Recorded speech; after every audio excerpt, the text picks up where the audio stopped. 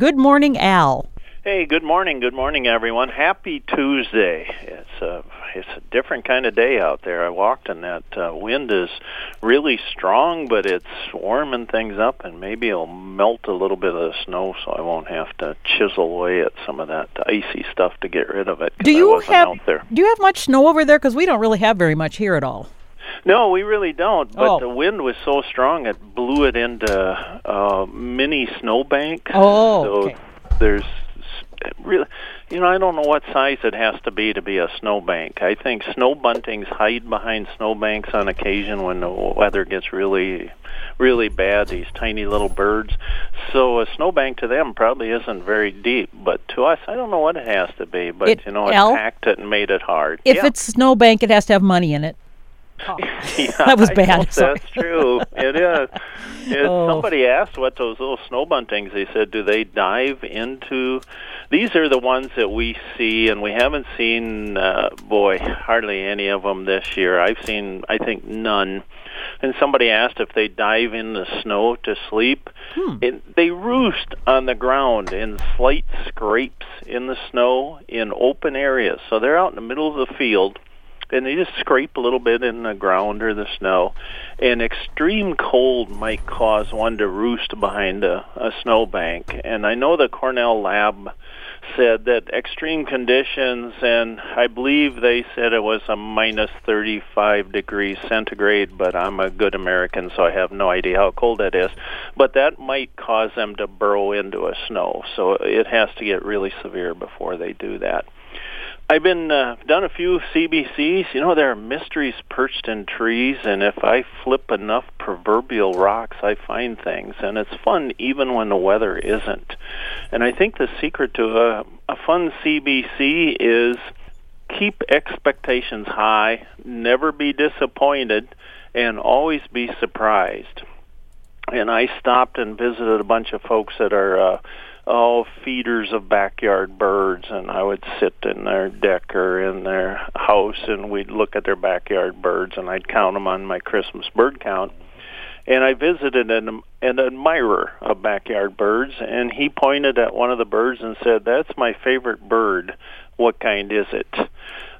We don't have to know what everything is to really enjoy it. I guess Robert Frost would have answered, they cannot look out far, they cannot look in deep, but when was that ever a bar to any watch they keep? I heard the spring song of a black-capped chickadee this morning. It's a simple 2 or 3 note whistled Phoebe or Hey Sweetie, and the whistled Phoebe is given mostly by males, although not exclusively. He's advertising his territory and attempting to attract a mate, and his vocalization is inspired by lengthening daylight hours. So longer days make avian hormone levels surge, leading to courtship behaviors that induce more hormone production.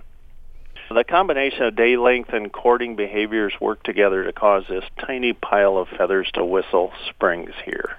And again, I said they are the most optimistic of birds. I heard them in the far off.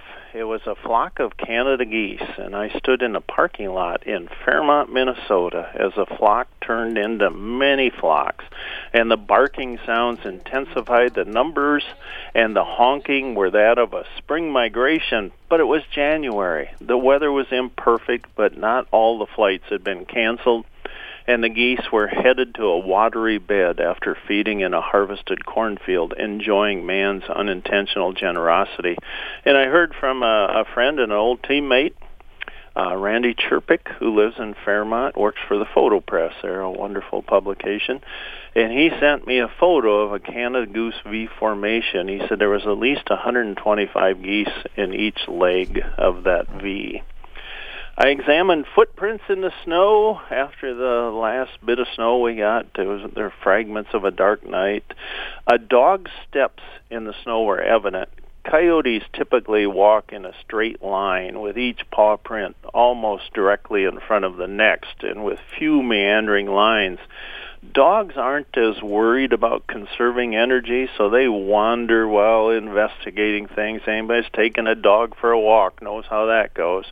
They frequently cross their own paths, so you see their prints going over their own paths pretty regularly. And as I examined the writings in the snow, crows offered critical comments, and I watched a pair walk up the drive. There's nothing quite like the swagger of a crow. Daniel Otten of Hayward sent me some photos from Otter Space. That's right, Otter Space. Something had been sliding on the snow along the river otters, and they were along the Shell Rock River. And why do otters do that? I think it's because it's fun. They'll take a few steps and then just slide. It doesn't seem to hurry them anywhere. They're just having a good time.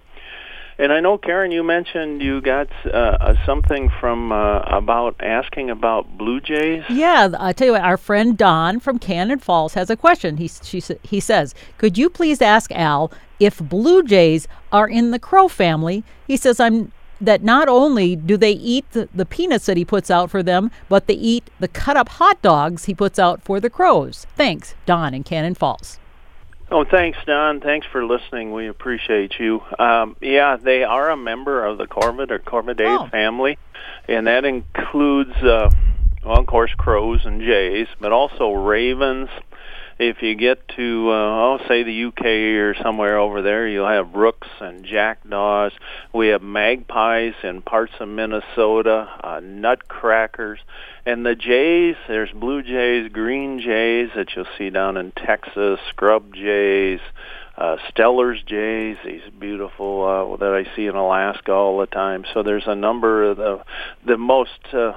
Clark's nutcracker is the one that comes to mind as a beautiful bird. So they are. So they have a lot of those same behaviors. They are very smart. So you know how smart things are. They need to be entertained as well. So that's why you see them doing things that you say, well, why in the world are they doing that? That's goofy. And crows and ravens are... they excel at doing goofy things for no apparent reason, but they play, I think. So, yeah, that's a great question. Well, speaking of ravens, it reminds me our friend John from New Ulm, who, remember, he was confusing ravens with crows, and we give him a hard time, and he's all right with it now, but he has a question for you. He says, I bet Al knows this one, which is always a bad sign when he says that. Man. Who is Santa's favorite singer? Santa's favorite singer. Oh, man. It's a bad one. I do not know. Yeah, I don't know. Elvis Presley. Oh, Elvis. Oh, man. Okay, bonus round. And he thought I'd get that? Yeah. Oh, man. Here's a bonus round. Ding, ding, ding. What do you sing to a snowman on his birthday? I do not know that either. Freeze, Freeze the jolly good fellow. Oh, Freeze, get it? Ha, ha, ha. I've heard that one, too. And it is signed Tumbleweed Chaser John in New Ulm. Well, thank you, John. We appreciate you. And I have got, through the years, I have got maybe 4 of those right, I think, so far. So, my... percentage isn't real high, but I still strut the earth like a colossus when I do get one. Dean Musing said, we are seeing a bird with a mix of gray, white, black coloration and a crested head. It's smaller than a blue jay. Could it be a tufted titmouse? I see in the Audubon map that they show they are inhabited a small area running up the Mississippi River area in southeastern Minnesota. In 2019 and 20, the winter thereof, I had one that spent the winter with me. A friend, Carol Hagel-Lang in Albert Lee, has had one in her yard since, I want to say November 2nd, something like that. And I realize that you're a little bit further west than we are, Dean, but we don't get many of them here, but we do get them on occasion. So I hope you're able to get an award-winning photo of it. They're one of my favorite birds, tiny little birds with just this huge black eye. And it was just fun having the one. And my wife said I fussed about it and I worried about it. We had to be gone for a week, and I thought about that little bird. I put out more bird seed. I hid it all over, and when I came back, one of the first things I looked for was that little bird, and I was so happy he was still doing well and prospering. Jerry Victoria of Allendale said somebody reported a snowy owl near Hope to him. Mac Earhart of Albert Lee. Mac and his family run the Albert Lee Seed House there. It's a wonderful birdie place, bird seed and that sort of thing. He said he can't figure out if one of the attackers in his yard is a Cooper's or a Sharpie. And Mac, I wrote a column with about 900 things to look for to tell the difference, but it still confounds experts. So it's if one of my favorite ways, if you look at their legs, if you can see their legs, and I know when they're shooting through the yard, who can see the legs? You can't. But if you see them perched, if their feet and legs look like they could snap pencils in two, that's a Cooper's hawk. If their legs look like they are pencils, that is a sharp-shinned hawk. Interesting. So again, you say, I hear from people and say, who can see the legs? I come through the yard here and boom, grab something and away it goes. And on that same topic, I heard from David Hunter. He said, I have many English sparrows in my backyard. I also have cardinals. Every now and then a sharp-shinned hawk comes through like a missile and takes a sparrow to lunch. It's always a sparrow. Why never a cardinal? They're larger and more visible. Are the hawks blind to red? I'll bet the Cardinals, David, wish the Sharpies were blind to the color red. That would make life a lot less nerve-wracking for these birds. These little hawks, Sharpies, they like to fly in and ambush ground-feeding birds such as sparrows that lack the field of view of birds at elevated feeders. I was behind the Elberly Tribune, and a female sharp-shin came in and just nabbed a starling on the ground. Just boom, that quick. The starling didn't know what hit him until it hit him, I guess. So one squawk. We were talking about Don and his Blue Jays. They are the yard sentinels. So one squawk of warning from a Blue Jay causes this sudden flush of birds and sends them all hopefully to a safe place. So Blue Jays can be kind of, people say they're cads and other things that I won't even repeat, but they do serve a definite purpose there of warning other birds of hawks. But back to sharp-shins, the size differential between the sexes is substantial. Male sharp-shins are 9.5 to 12 inches long. So at the longest, they're a foot long at the longest. They're tiny little guys, the size of a blue jay. They have a wingspan of 20 to 23 inches. They weigh approximately 3.5 ounces. So this is a tiny, tiny bird. Females, they're 11.5 to 14.5 inches longer. So their smallest ones are about the same size as the largest males. They have a wingspan 23 to 27 inches, and they weigh 6 to 7 ounces. So they can weigh twice as much as the male. Because of this, as you might expect, males target smaller birds than do females. And there was a University of North Carolina study that found traps baited with starlings. So they took out traps, and they baited some with starlings, and they put house sparrows in other ones, and they wanted to see if this made a difference. And it did. The ones baited with starlings caught significantly higher proportion of juvenile female sharpies than males. And we can tell if they're juveniles because they'll have yellow or light-colored eyes, where the adults will have an orangish, reddish eye. Do you think they taste better? I can't imagine. I think it all comes down to size, because the little male, the young male, he's looking at that starling and saying, oh, gosh, that's a pretty big bird there. I might get hurt. Who knows? Who knows if I can take that bird? It might kick my rear end. But that little sparrow, I got him. I know I can beat him up.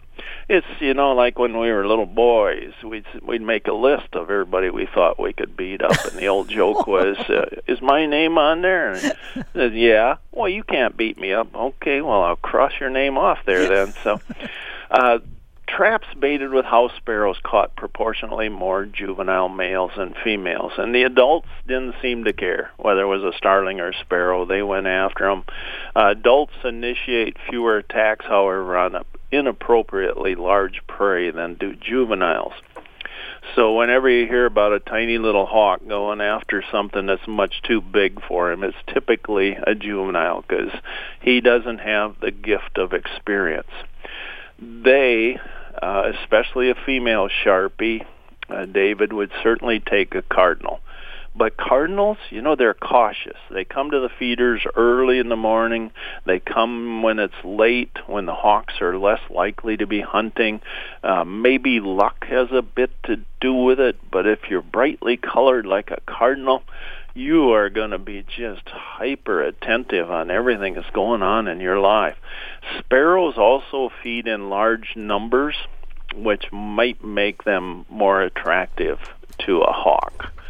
So I hope that sort of answers your question. On Sunday, December 26th, the Des Moines Christmas bird count was conducted. Total species tallied were 76, but the reason I mention this is they have a blackbird flock in Des Moines, and a rough estimate was 85,000 birds. Wow. These are red-winged blackbirds and a few thousand common grackle mixed in there. Rick Mammal of Albert Lee says, Al, I will leave my native flower plants standing for birds to feed on their seeds. The seeds they drop help expand my gardens, of course, but it's another good reason to have my gardens for the sheer joy of being entertained watching them hammer the seed heads. I ultimately must thin out some of my plants each spring to share with folks in this area, and Rick gave me some this year in this area to start up or expand gardens and hopefully enjoy the birds, butterflies, and bees as we do. Besides, the native plants don't like fertilizers that lawns demand. They love adversity, it seems. They'll tolerate average soil and average to less or more than average rainfall. They'll even tolerate me. Well, thank you, Rick. Kathy Bolin of Rochester. Kathy is a longtime friend, worked for the DNR. Kathy and I led tours to Costa Rica at one time, so she's a great lady. She said, hi, Al, my nephew-in-law was running early one morning in mid-October where they live in Overland Park, Kansas. He was attacked by a great horned owl. It left talon holes in his scalp, drawing blood. Thankfully, it didn't make off with Dan's New York Yankees baseball cap. Dan got a tetanus shot and now has a New York Yankees baseball cap with visible talon holes in it. Oh. Dan's wondering why the owl would have attacked him, saying he didn't think he looked that much like a mouse. Kathy, not many living things like the New York Yankees. I have no doubt that was it. If you're going to wear a New York Yankee hat, you're just going to get grief from a lot of things. And I think the attack to the owl was justified because it was defending its territory. I hear this mostly about barred owls, this happening. So, but I'm going to go with the New York Yankees. That's going to be my answer. Micah Nedikoven was out walking at Minneopa State Park, and Micah walks out there a lot. We're lucky to have Minneopa around. What a beautiful place. And he saw 4 bluebirds there, and he said the bluebirds were too far away to be visible in his cell phone picture, but he said it was probably too cold for the cell camera to even work. So, and that's probably true. Cell phones are wonderful, but if things get very far away, it's tough to get. We call usable photos, but shareable photos would probably be a better description of that. So, thank you, Micah, very, very much. What time of year, Al, do squirrels breed? Well, you might see. I was outside yesterday, maybe around noon. And there were 3 fox squirrels, and they were going around and around and around the tree. No, I think the one in the front was a female. She was being pursued by a male who was being pursued by another male who was trying to throw the first male out of the way. So around and around. Oh, can you imagine the steps they get on their Fitbits? Because they got 4 legs going, so they're getting double what we're getting anyway. But fox squirrels, and those are the big kind of, they look kind of orangish to me. They're big brownish squirrels. They're our biggest one. They breed from December to February, and then again they'll do so in June through July. The eastern gray squirrels, which are also our black squirrels here, it's December to February for them, and then June through August, a little bit later in the summer. Flying squirrels, they're early spring, and red squirrels are in late winter. And again, black squirrels are a melanistic color phase of the gray. There was a 1990 study, and sadly I remember the year, but I don't remember who the study was by, and I apologize. They found that black squirrels were the dominant color of the eastern gray squirrel prior to European settlement. And as the country grew, became a little more urbanized, there was increased hunting pressure. Hunters found that black squirrels were easier for hunters to spot than the gray. The gray would play like freeze tag on the bark of a tree, and they couldn't see them. The population became grayer, not older, but grayer. Gray squirrels inhabited large tracts of woodland and forest in the eastern U.S., but by the 1870s, they were introduced to American parks to provide people with a wildlife experience. Central Park was one of those parks where they just brought in a lot of squirrels and let them go. And according to the DNR, a gray squirrel can hide 25 nuts in 30 minutes. Wow. And can find roughly 80% of them later, which is just, I always mention this with my car keys. I have no idea where my car keys are right now. I mean, I try to put them in the same place, and I'm good at that. It seems like it differs with the car. Some of them I'm very good. We have like a side table, and I'll put them right there every time. But then other ones, I don't know why I don't put them there. Do you have the real keys, or do you have the fob thing where you just push a button? I have a key. Okay, yeah. Because see, I have the fob thing, so you don't ever have to take them out. I just leave it in my purse, and as long as I have my purse, which I usually take everywhere, get in the vehicle, and then you just push a button, and off it goes. So you never ever have to worry about losing your keys because you just keep them in your purse. So my wife has that. The only thing is, and she says, "Well, you drive." So and then I'm driving her car. So then I get the fob. So I put that in my pocket, and we go places and do things, and then I forget to give them back to her right away. That's always a thing. So I got, where are my keys? I don't know where I don't even know where my keys are. How would I know where yours are? So, but yeah, it's different. I drive a Subaru, and I still have keys with that. I imagine they've probably done away with them too in the newer ones, but mine still has. I'm not fit to drive anything else other than the Subaru. It's kind of odd car, I think, in a lot of ways, and so being odd myself, I work right into that. It's a perfect fit for me. Do you know the nice thing about the old style keys that you can get them remade for just a few bucks, but now these new fob things, I mean, they're $200, $300, $400 more dollars. It's so you don't want to lose them. I knew that's what I learned. You do not want to lose them, because remember the old keys, you just take them to the key shop and make a copy. Easy peasy. In a few minutes you learned all the gossip in the hardware store, and they're going and doing this, so like a dentist's office it sounded like. So don't lose the fob. That's all I got to say. I was ringing bells at Hy-Vee, and a lady came in, and she was near in tears. It was that day when it was 19 below or whatever it was, and her fob, she couldn't open her car or anything.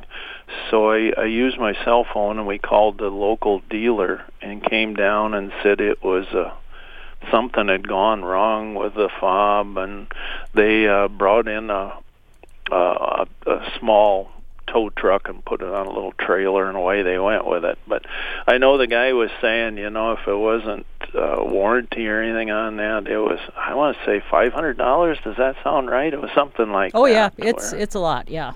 Yeah, so she was, but it was funny. She came in later, and she had a smile, and she threw $20 in the kettle and thanked me and said it's all okay. So good. I was happy to hear that. A listener said, "Do crows and gulls have landfill breath?" Yes, they do. That's a good thing. You're going to eat at landfill, you're going to have landfill breath. The same listener also said, "I found some shrews in the yard under the feeders. I thought they were carnivores." They are. The ones in my yard eat meat, but I guess we'd have to say they're omnivores because they eat insects, worms, spiders. They will eat mice and other small mammals, but they eat plant material like the seeds, sunflower seeds under my feeders, anything to stoke this incredibly high metabolic rate that they have. So they are like us, like a lot of us. Not you, Karen, but a lot of us are carnivores, but we're omnivores, really, because, boy, just think of all the different things we eat in a lifetime.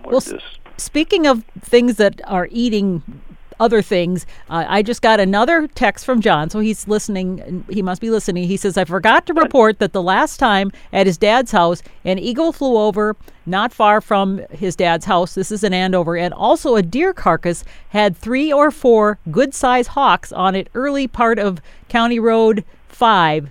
And so it just goes to show the hawks are eating on the deer. Then, boy, everything likes deer, from chickadees to blue jays to bald eagles. They love venison. So if they can, we had a dead deer out in the yard, out in the middle of the field, right straight out from my office. And it was a cold winter, so it stayed in pretty good shape, I think, because of the coldness. But there was always eagles there or crows or something. They fed on that deer for the longest time because it was an easy meal for them. If you're a bald eagle or a hawk or a blue jay or a chickadee, you're thinking, man, that's a place I can go to get something to eat without having to really work very hard to get it.